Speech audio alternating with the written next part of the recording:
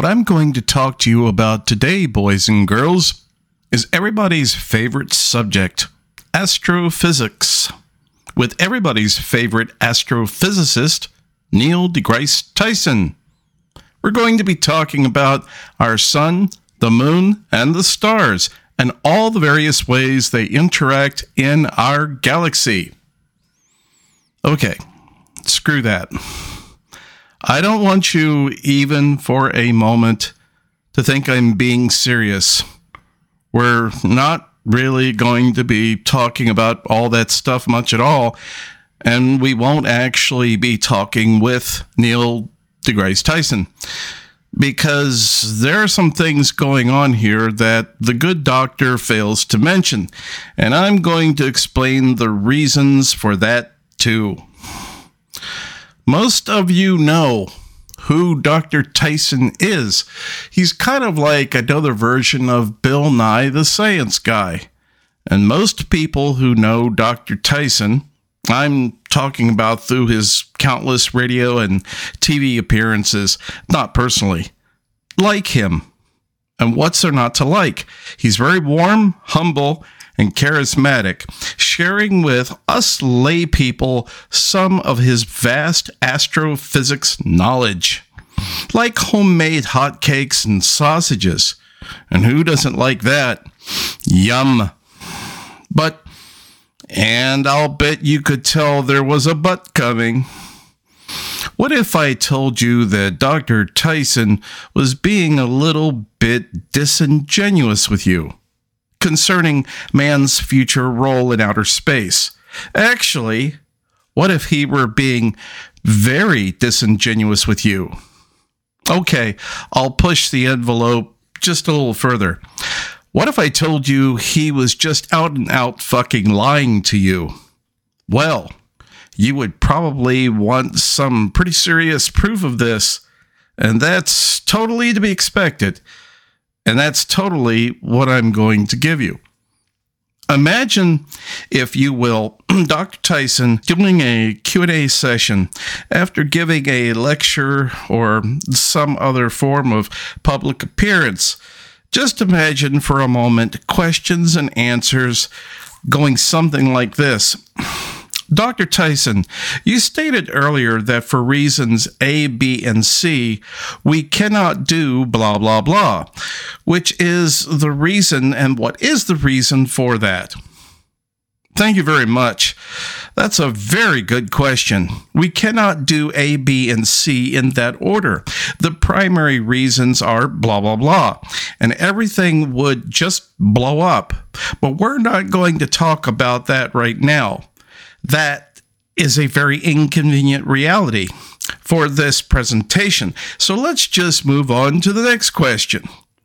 Professor Tyson, you talked earlier about subjects E, F, and G on how they would ultimately be incompatible with blah, blah, blah. Would you therefore care to speak on their relevancy? Well, thank you again. Another great question.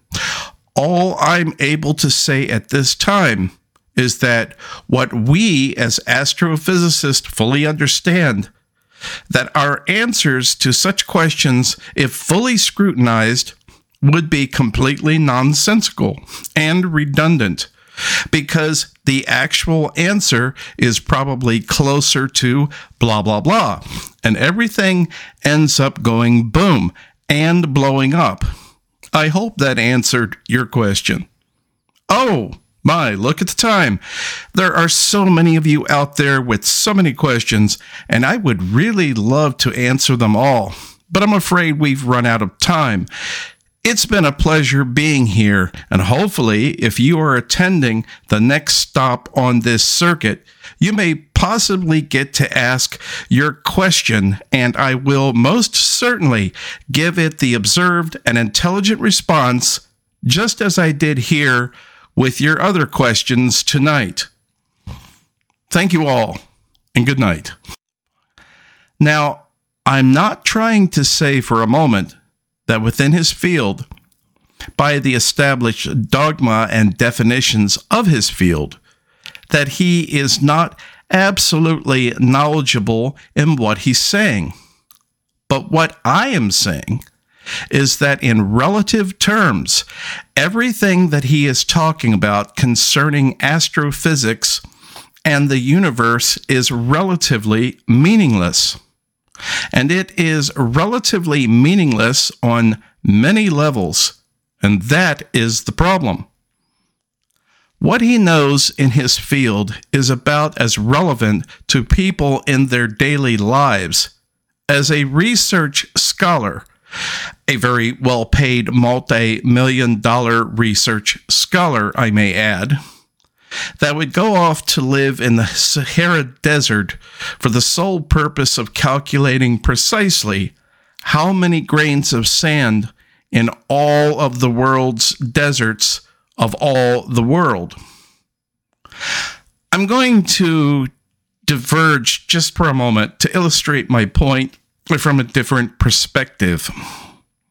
NASA always wants to have space travel front and center in the public consciousness. Just recently, NASA sent another rover to Mars with a cute little flying drone, which just recently could no longer fly, with NASA sharing video of the poor injured drone with so much emotionally manipulative sentiment, like it was a fucking puppy, and all of America, as if on cue, collectively was supposed to say, "Aww." NASA and every other space agency around the world knows pretty much everything there is ever to know about the fucking moon. And actually, as far as what is truly relevant is concerned, the same thing goes for Mars. I will say what I've said many times before. Assuming we even could travel to Mars and manage to set up some kind of very primitive life support structures, it's much cheaper and a hell of a lot simpler, if you want to know what living on Mars would be like, to go live for a full winter in the Arctic Circle. Now, while you're having such a blast at the Arctic Circle, understand the temperatures are at least 10 times lower on Mars than the Arctic Circle. So bear that in mind.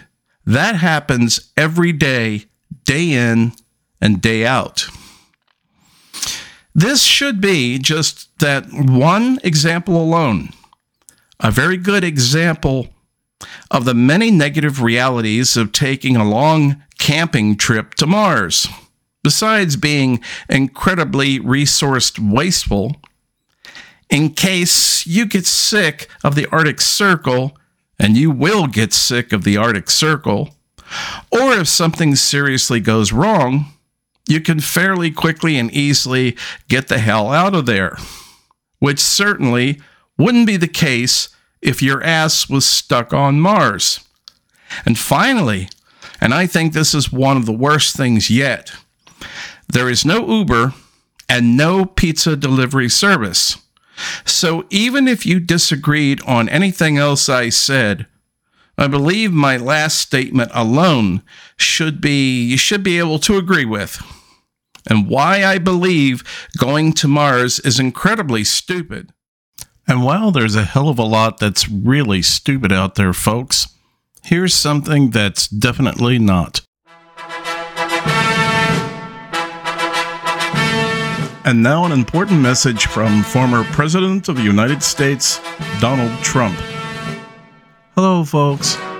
As you know, I want to make America great again. But right now, I want to speak for another true patriot besides myself, Earnest Mann.